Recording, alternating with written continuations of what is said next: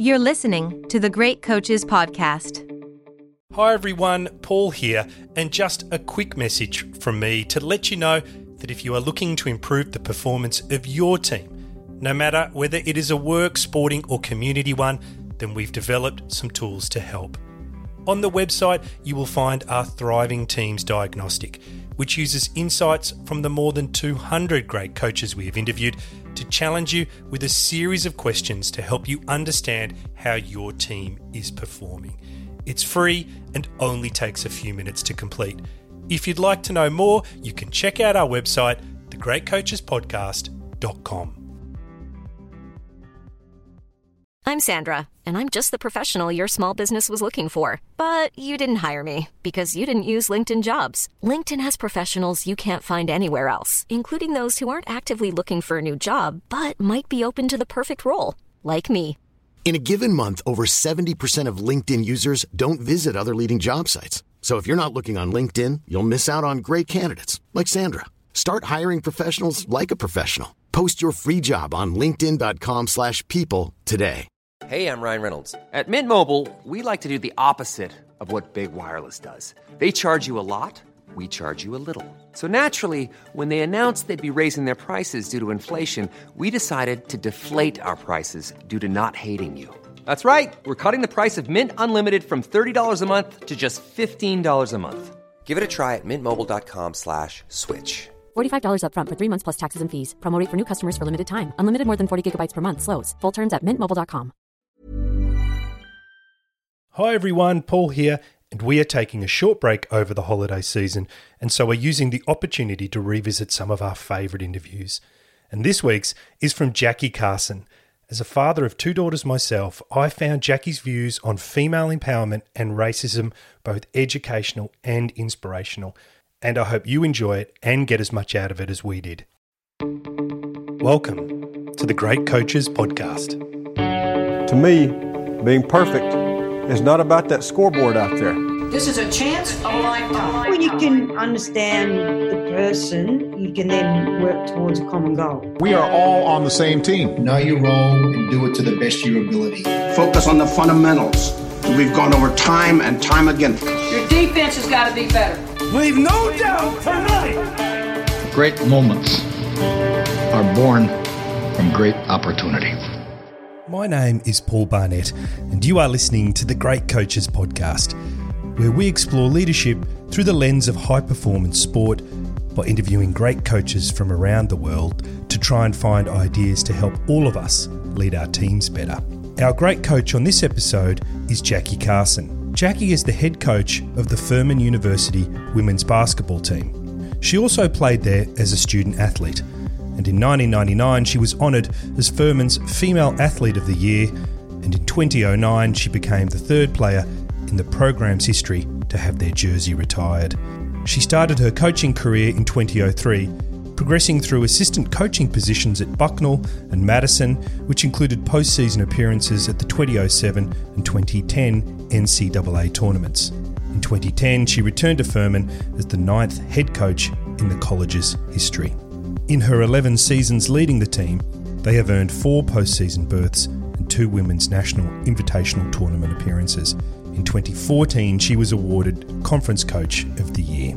Jackie is a coach with an infectious energy that inspires you to have the confidence to, in her words, walk into the room or the gym knowing you are going to win. Building this confidence in her players is a key part of what she strives to achieve as a coach. After the interview, the key parts I shared with my own family around the dinner table were how she believes that as a woman, you have to be better than the male that's going for the same job, and importantly, show why you're better. And explaining this is not something you should shy away from. In fact, she says you should demand what you want in the future. How some of the things you say in your head to yourself, you would never say out loud to anyone else.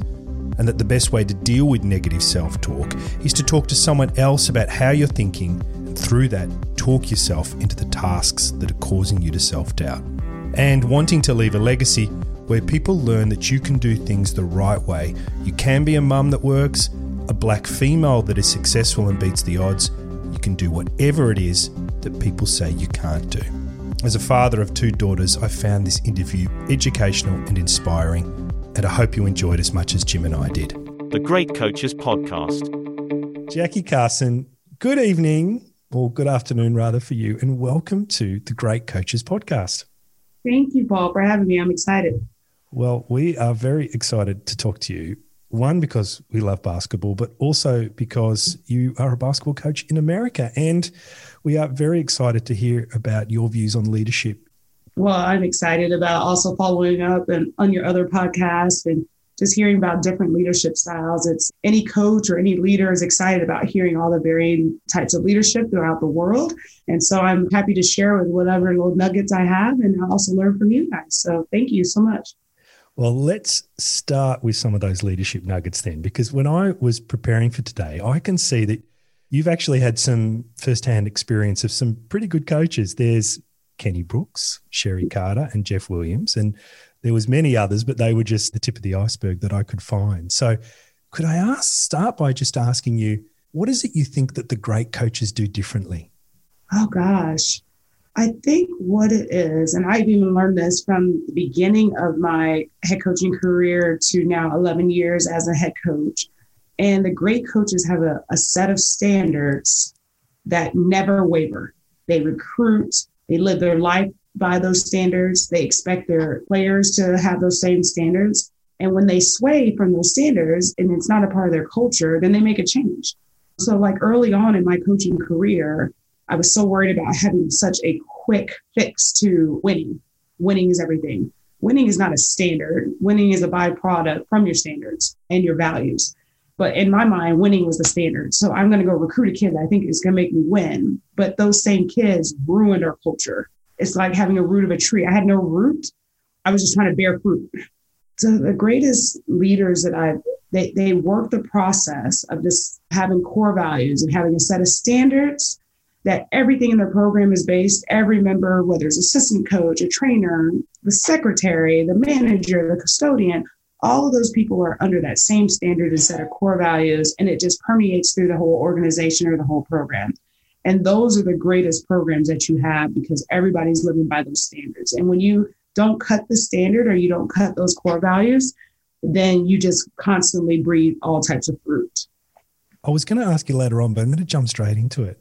What are your standards, Jackie? It's crazy. So I think, Paul, you see like on social media, I say it all the time. I say be distinct. So a little of that came from my own personal, I have 3 older brothers. So I'm the baby. I was protected by my brothers. My dad is actually a retired colonel in the military, and he's still stationed at the Pentagon. And so my family's outside DC. And my mom just always used to tell me, just don't plan on being like anyone else. So there used to be that commercial, like, I want to be like Mike, when Michael Jordan is like, be like Mike, be like Mike. My mom would always like, you don't want to be like Mike, you want to be better than Mike.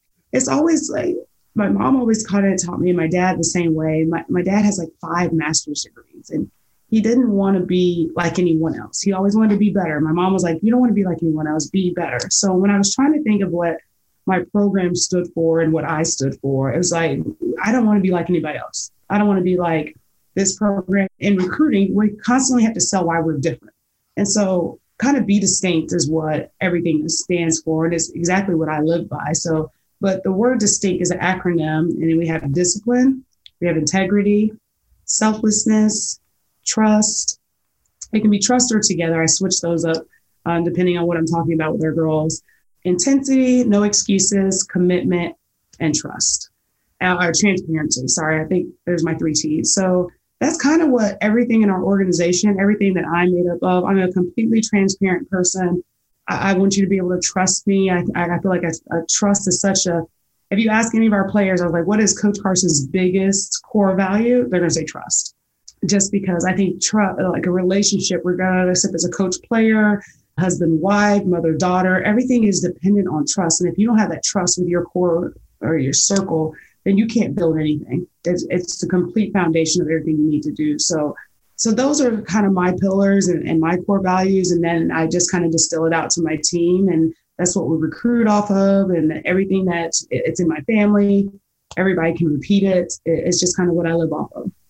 Now that you've told me about being distinct, I'm not sure whether I should ask what elements of your father and his great career in the military have found their way into your coaching philosophy, because maybe there's none. Maybe you've just been totally independent. But I wanted to maybe, without, in all seriousness, I did read about him, and it sounds like he's had a wonderful career, and he's very educated, and he's risen to a very high level. Are there elements of his teachings to you when you were younger that have found themselves into your philosophy? Oh, absolutely. My mom teases me because she says I'm just like my dad in so many. I'm very analytical, and I'm very, from the standpoint, I'm a planner. Like my mom and my husband, ironically, are very similar. And then just me and my dad, who are very similar on the other end. And so my mom makes a joke all the time. She's like, if we're hanging a picture, my husband and my mom, they go up there and they just hammer, and they'd be like, oh, it's not centered. And then they're just going to hammer another hole, and they're just going to keep hammering holes until it finally gets centered. Where me and my dad, we're going to go measure the wall. We're going to measure what exactly is middle. We're going to calculate the top to the bottom, the left to the right, and it's going to be perfectly centered before we ever hammer a hole in the wall. My mom's like, that drives me crazy. Just put it up there. And me and my dad are very like calculated, and it's got to aesthetically look perfect, and just attention to details, absolutely crazy. So a lot of that is triggered down because my team and my staff know I'm crazy detail oriented.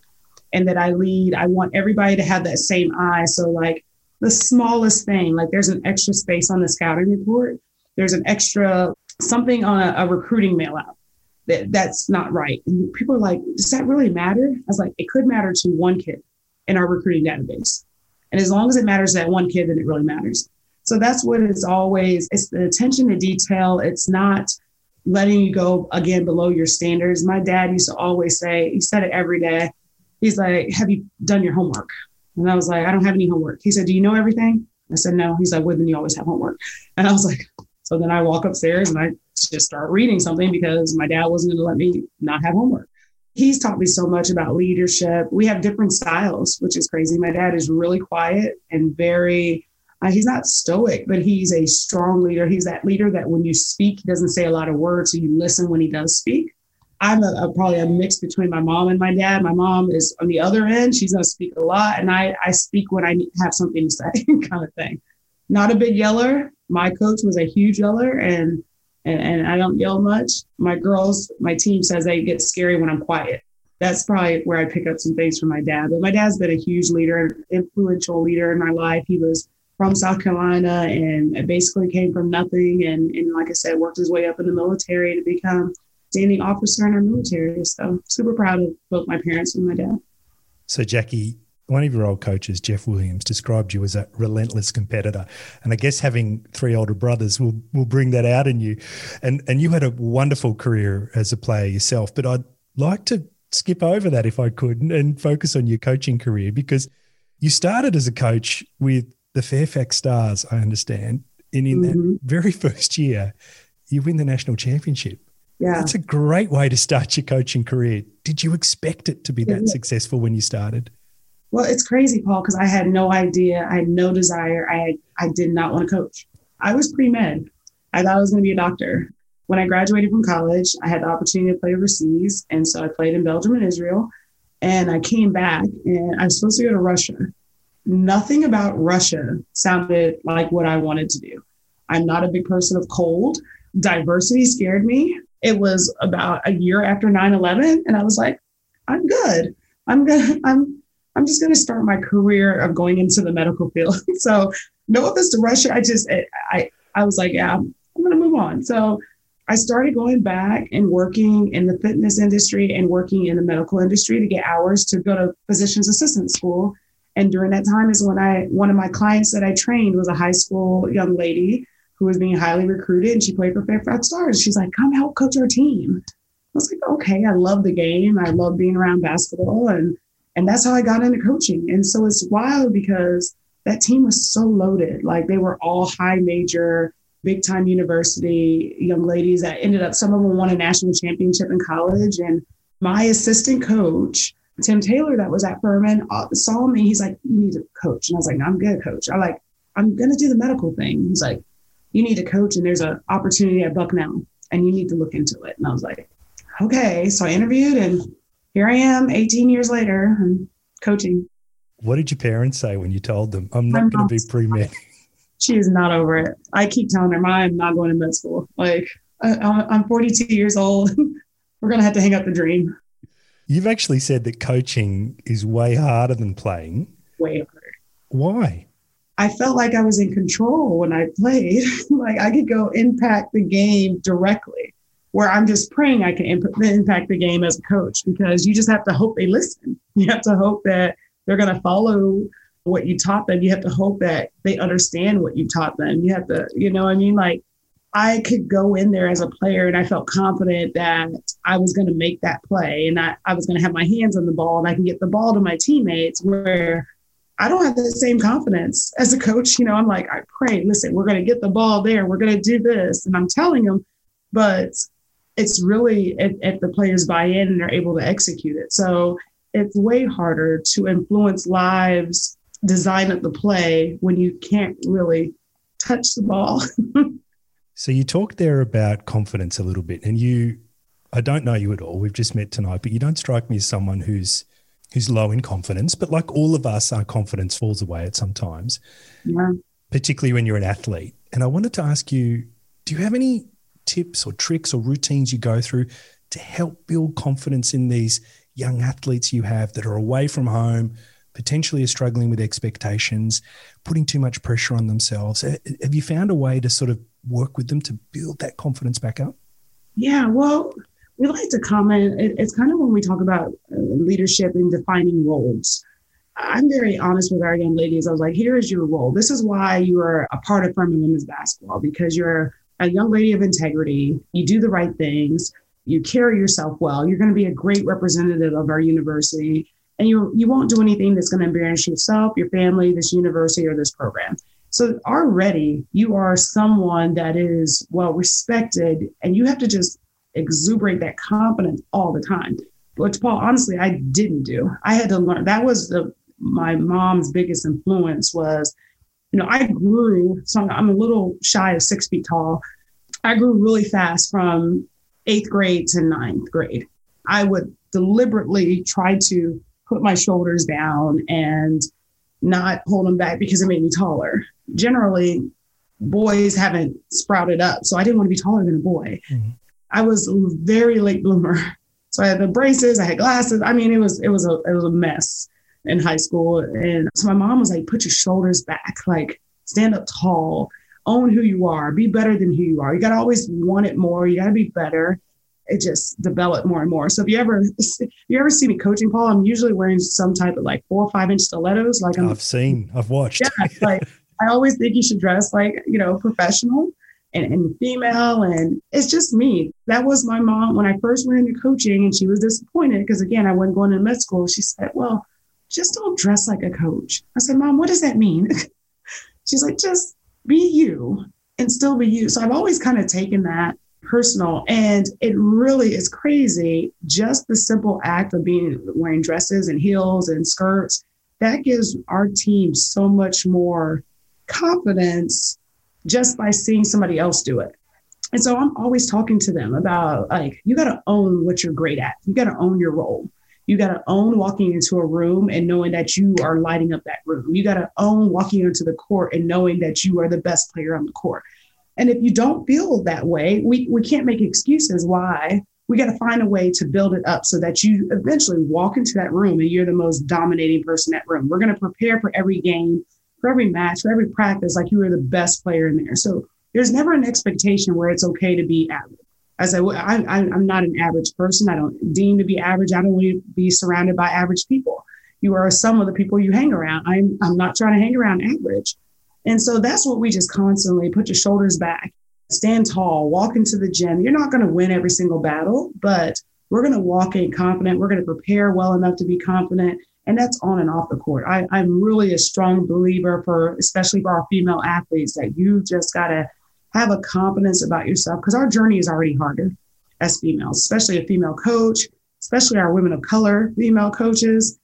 Like, we're at the bottom of the rung. So we have to, the same thing I tell my 7 and my 9-year-old daughter, you have to be better. As a female, you have to be better, because eventually the ball's going to stop bouncing. We got to go get a CEO job. We got to go get a manager job. We got to go do something. You have to be better. You have to be better than the male that's going for the same job. You have to show why you're better. And you got to have the confidence to show why you're better. I read a study, I think it came actually from the UK, and they just talked about how a man will go into a job interview and say, you got to hire me for this. I'm the right person for this job. And they don't sell it. They ask for the job. I want the job. Where a woman is going to go in and question, and I bring this to the table, but they never demand the job. So we work on a lot of just demanding what you want out of your future. Go demand the job, go demand the win, and prepare for when that opportunity comes. So that is just probably more of my being than actually coaching a basketball game. Jackie, I want to ask you about being a woman of colour and coaching in America, but could I take it just a sidestep for a minute? When we opened, you talked about the roots being strong and, you know, to build this coaching tree, which represents your philosophy. And you also talked about potentially having the wrong people in that culture. And what I'd like to ask you is, if you've got someone who's in your program and they're not buying into what you just described then, they're not playing their role, they're not willing to stand up and present themselves in the correct way, how do you deal with that? I think the perfect example, and probably a lot of people have read, is The Energy Bus by John Gordon. And he talks about there's certain times you got to let people off the bus. So if they're not moving the bus along in the right direction, if they're not giving the positive energy, if they're taking away energy vampires, he says, then some people you're going to, hey, this is what we need from you for you to stay on the bus. And then some people make a transformational change where they change and become that person you need to move the bus forward. But there's also going to be people that have to get off the bus. So that's what was really hard for me. When you're coming from an assistant coach to a head coach, you really think you can change everybody. This kid doesn't play hard, but I can change her. I can influence her. You can't. So you just don't recruit a kid that doesn't play hard, because you're not going to be able to change that once they get here. And it already goes against what you described in your culture. You just have to recruit the kid that already plays hard. So you don't have to coach that part of it. If there's a young lady in our program and I feel like I've genuinely done all I can do and there's no buy-in, you have to remove that person from your culture. Otherwise, they're going to start changing the other ones who are doing it correctly. And now your root is starting to get poisoned. And it's going to eventually, early on, you're going to have some fruit. So you can't be confused about the early fruit, the early success, and then poison your long-term success. So there's many, I don't apologize for it. I'm very open. There's many people who left our program because culturally they were damaging our root. And I can't do that to the young ladies who are doing it correctly in our program. Wow, fascinating. So you transitioned from Fairfax, did some assistant coaching, and then in 2007, you were fortunate enough to be chosen among a very small group of coaches to participate in the Black Coaches Association Achieving Coaching Excellence program. And I just wondered, how did that experience change you and prepare you for the head coaching positions you had ahead of you? Yeah, it was a great experience. The ACE program was very transformational, like you said, from the standpoint that as an assistant, once I really bought into my roles, like I'm an assistant, I knew one day I'd wanted to be a head coach, but I never really, my focus was being a really good assistant coach. My focus was making Kenny Brooks and James Madison look really, really good. It was never about me. Let me do stuff so I can be a head coach.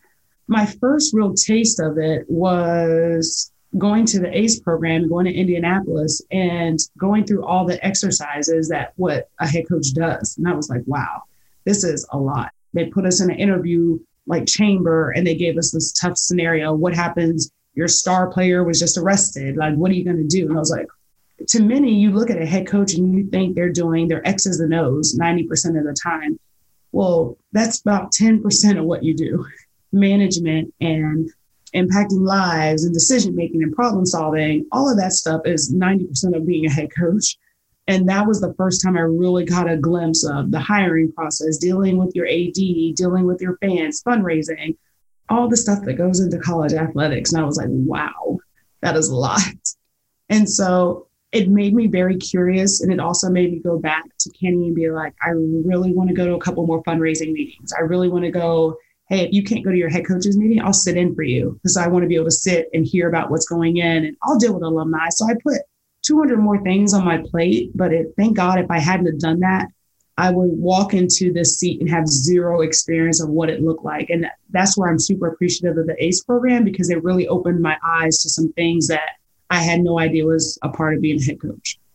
Well, the experience works because in 2010, you come back to your alma mater and things start to look up. Before you arrived, the team had suffered through 5 consecutive losing seasons, yet you've been there for 11 years and that's only happened once. So I wanted to ask you, what were the first things you did when you came back to Ferrum to try to change that culture and move the program forward?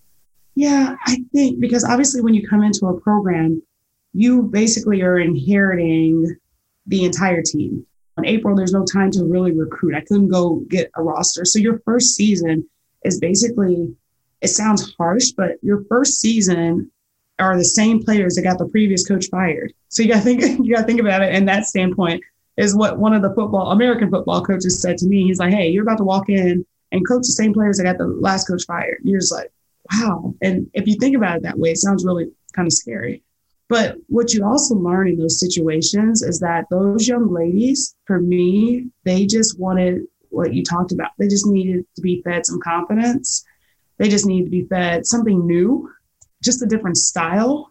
And that's no knock on the last coach. It's just coaching can get very stagnant. It happens to me all the time. I was like, I got to freshen stuff up. And they just were ready for a change. Now, they were ready for the change. I don't think they were prepared for the change because early on, it was a bit of a shock.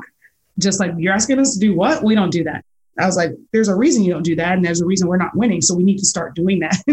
But it was a fun year to coach because we weren't very talented from a basketball standpoint. But they bought in eventually and saw the reaping, just playing hard and playing for one another and having someone just say, hey, that's okay, let's go do this. And it was crazy because our leading scorer that year was a young lady who barely played the year before, like barely ever got off the bench. And for her, I saw something different in her than the previous coach. And then I saw something different in all of them that the previous coach saw. And then we just instilled so much confidence. And it was to a degree, Paul, honestly, it was like a false confidence. And nobody could tell them that they only won like 5 or 7 games a year before. We walked into the gym, we think we were going to win every single game. So it was a lot of mental recovery, I guess, and just give it a lot of belief that they could do what it was. And we weren't successful every single time, but it was fun to be able to see the belief, and we were picked dead last. And I think we ended up being like the 4 or 5 seed that year out of like 12 teams. And it was fun to be able to see that and be thankful for that experience. Cool fact, a crocodile can't stick out its tongue. Also, you can get health insurance for a month or just under a year in some states. United Healthcare short-term insurance plans, underwritten by Golden Rule Insurance Company, offer flexible, budget-friendly coverage for you. Learn more at UH1.com. I'm Sandra, and I'm just the professional your small business was looking for. But you didn't hire me because you didn't use LinkedIn Jobs. LinkedIn has professionals you can't find anywhere else, including those who aren't actively looking for a new job, but might be open to the perfect role, like me. In a given month, over 70% of LinkedIn users don't visit other leading job sites. So if you're not looking on LinkedIn, you'll miss out on great candidates like Sandra. Start hiring professionals like a professional. Post your free job on linkedin.com/people today. It sounds like you did a lot of work that year with mental skills, just by showing up and being yourself. But have you found, many athletes and many people in general have this negative soundtrack running in their head and they doubt themselves. Is there anything in particular you found that works in changing that voice, changing the message and lifting the person up? It honestly varies from player to player and honestly from coach to coach, because as a coach, we easily lose that ourselves. One of the things, it's crazy that you asked, obviously a week ago, we were coming into a new year. So we went around our circle and we said, like, what is it that you're going to leave in 2020 and that you're going to make sure to bring with you in 2021? And most of the girls said, I'm going to leave self-doubt. I'm leaving self-doubt. I got to stop doubting myself in 2020. And it's crazy because I tell them all the time, you got to have a positive self-talk. Some of y'all talk crazier to yourselves than you would your teammates. Some of the things you say in your head to yourself, you would never say out loud to anyone else. So why are you feeding yourself negative self-talk? Like, literally have a conversation. Let somebody think you're crazy. I tell them, let somebody think you're crazy and just, hey, you can do this. Hey, we hit that shot all the time. Like, we're literally going to talk ourselves into the task. But the other thing I shared with my team, because we always have to make sure as coaches that we're sharing the same information we're asking for our team. And the one thing I said that I was bringing into 2021 was self-care, because as a coach, we have these spells where we're exhausted. Last year was one of the toughest years I've ever had as a coach. I just didn't have the connection that I need to have with my team. We had some young ladies who snuck back in and were damaging the root of our program. It wasn't an enjoyable year. So I almost say it took a pandemic for me to simmer back down, get back to being who I am as a coach, and practice self-care. Because as a coach, if we don't have that self-care, same with our athletes, we can't perform. And it's extremely exhausting. So it's about self-care and self-talk and talking yourself into it and feeding yourself that positive dog and that positive energy at all times. Because if you don't have that, as long as our seasons are, you can very much get burned out and forget your why and why you're coaching or playing. Jackie, if it's not too personal, what are some of the things you've done to improve your self-care so that you're more effective and efficient in your role? I stopped taking losses home.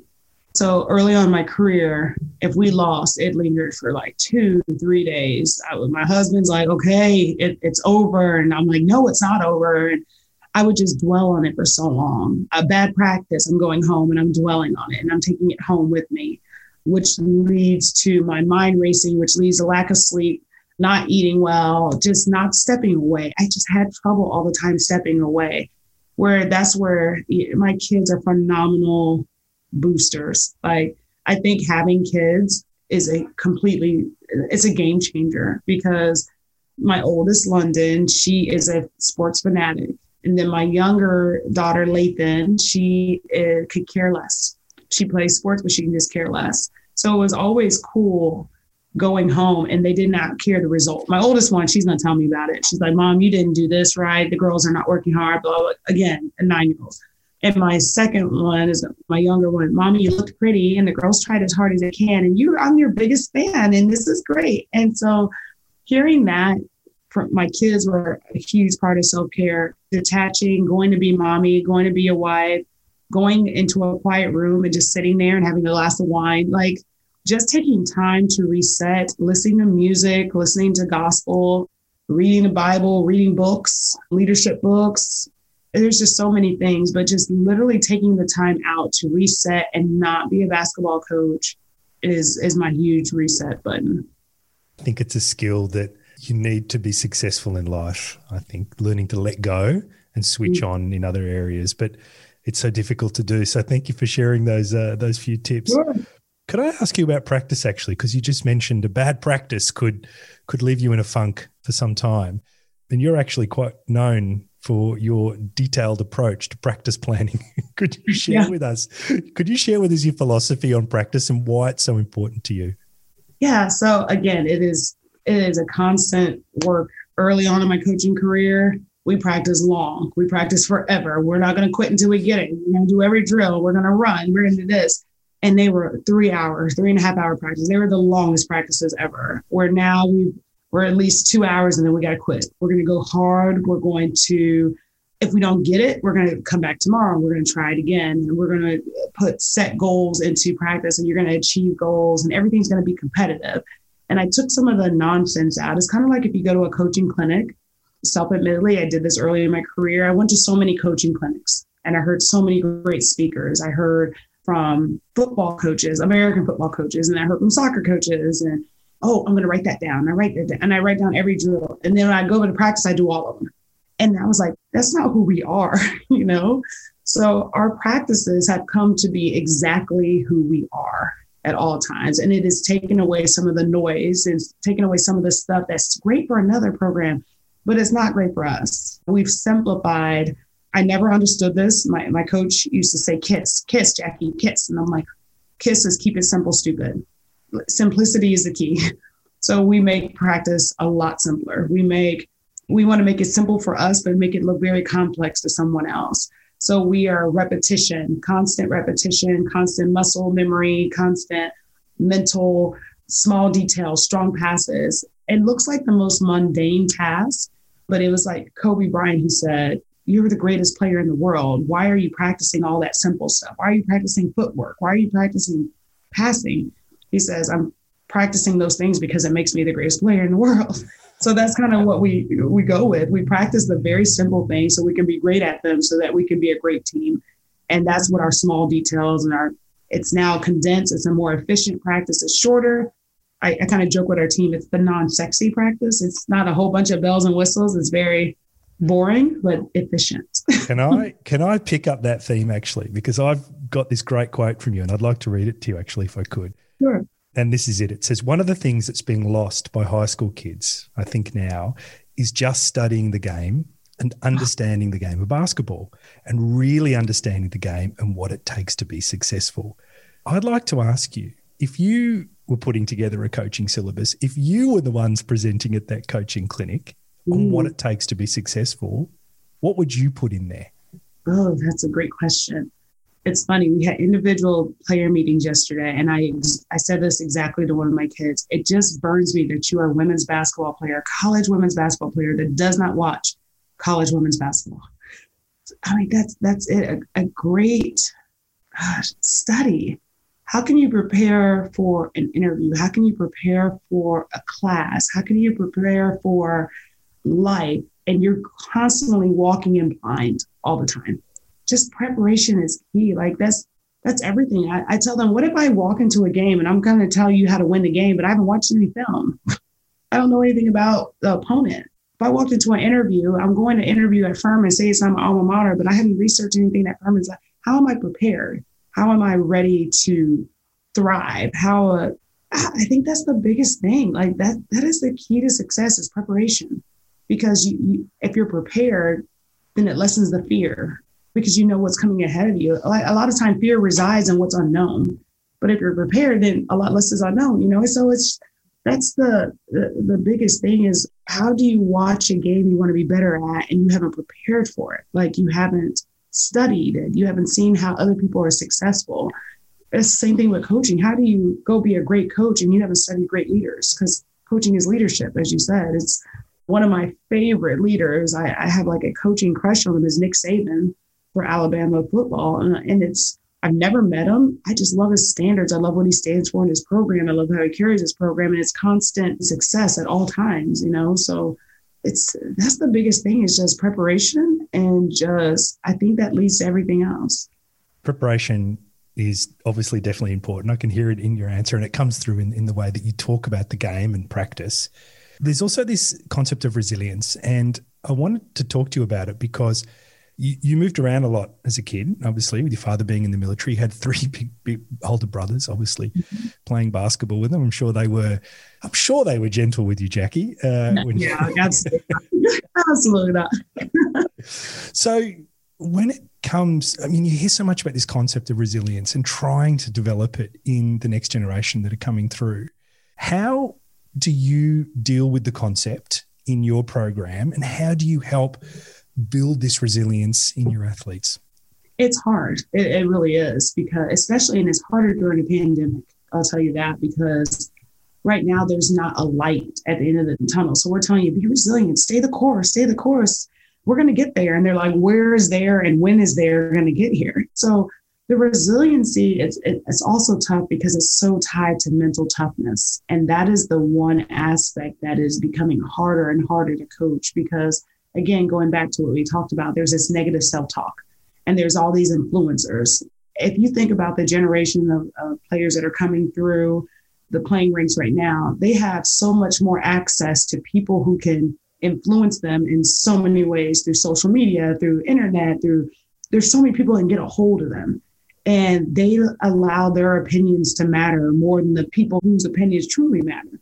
So the resiliency is they got to find a way to block out the noise, focus on the goal, focus on the process, and just develop a mental toughness. The mental toughness part is the most challenging thing that you can do to maintain resiliency, because again, you have so many factors that can come into it that are damaging and can quickly, you build all this mental toughness, and in 1 second, one game, one instance, it can all be snapped.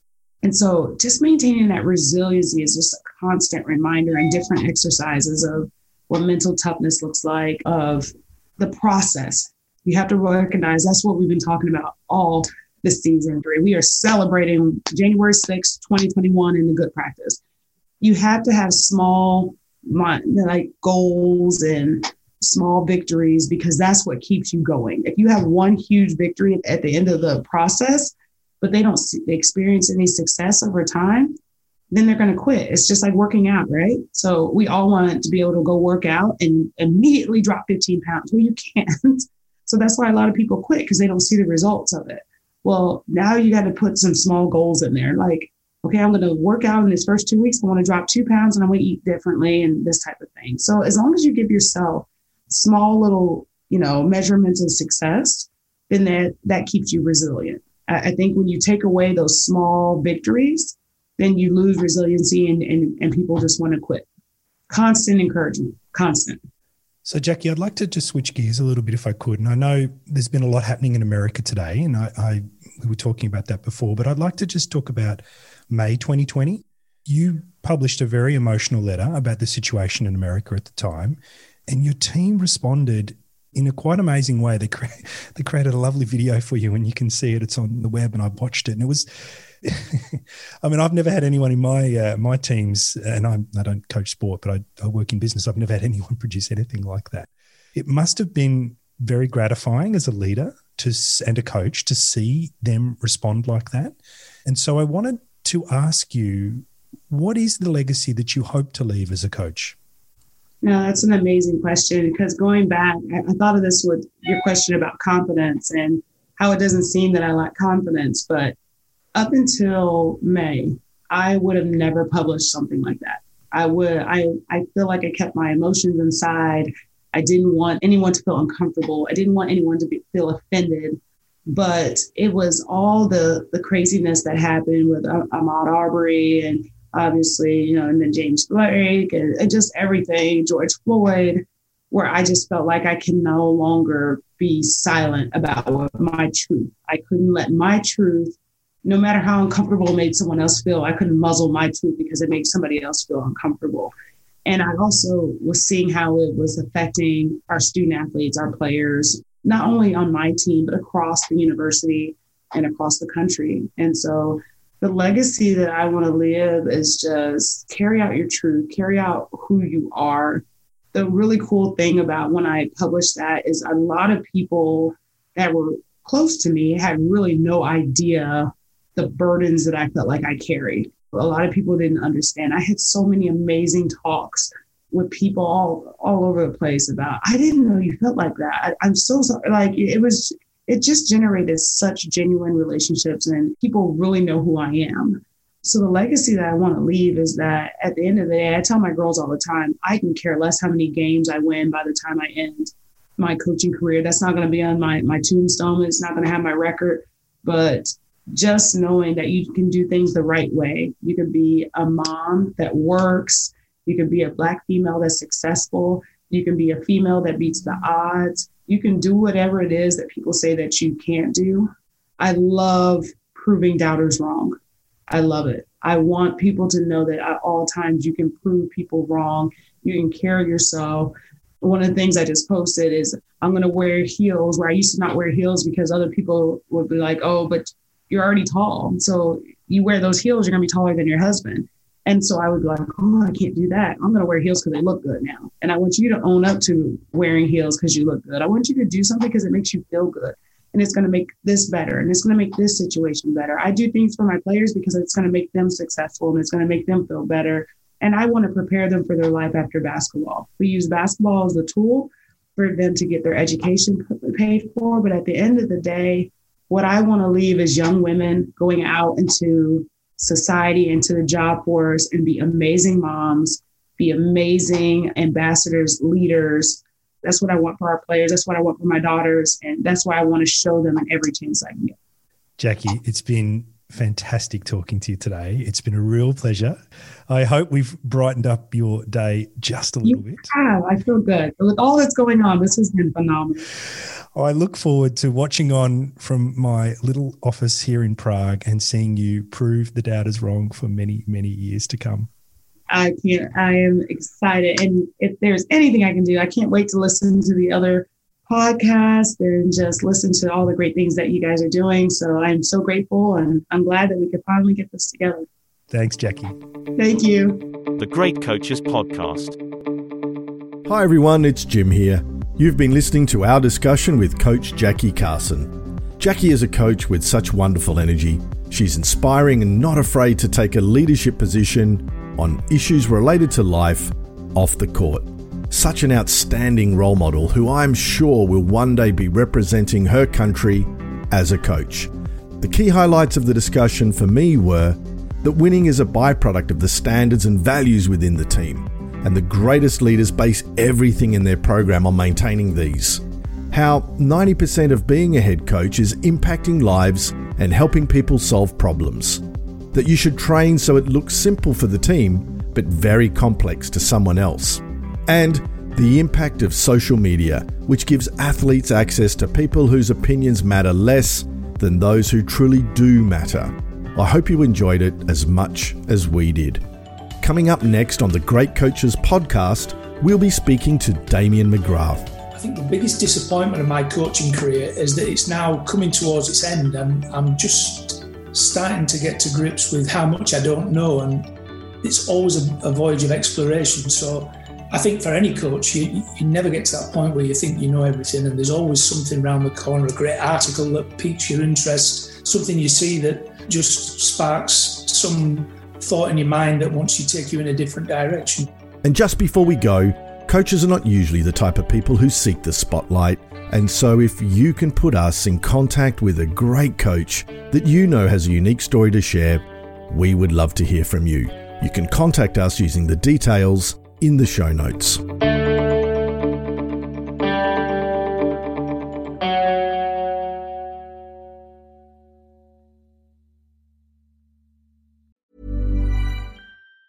Planning for your next trip? Elevate your travel style with Quince. Quince has all the jet-setting essentials you'll want for your next getaway, like European linen, premium luggage options, buttery soft Italian leather bags, and so much more. And it's all priced at 50 to 80% less than similar brands. Plus, Quince only works with factories that use safe and ethical manufacturing practices. Pack your bags with high-quality essentials you'll be wearing for vacations to come with Quince. Go to quince.com/trip for free shipping and 365-day returns. Mom deserves the best, and there's no better place to shop for Mother's Day than Whole Foods Market. They're your destination for unbeatable savings, from premium gifts to show-stopping flowers and irresistible desserts. Start by saving 33% with Prime on all body care and candles. Then get a 15-stem bunch of tulips for just $9.99 each with Prime. Round out Mom's menu with festive rosé, irresistible berry chantilly cake, and more special treats. Come celebrate Mother's Day at Whole Foods Market.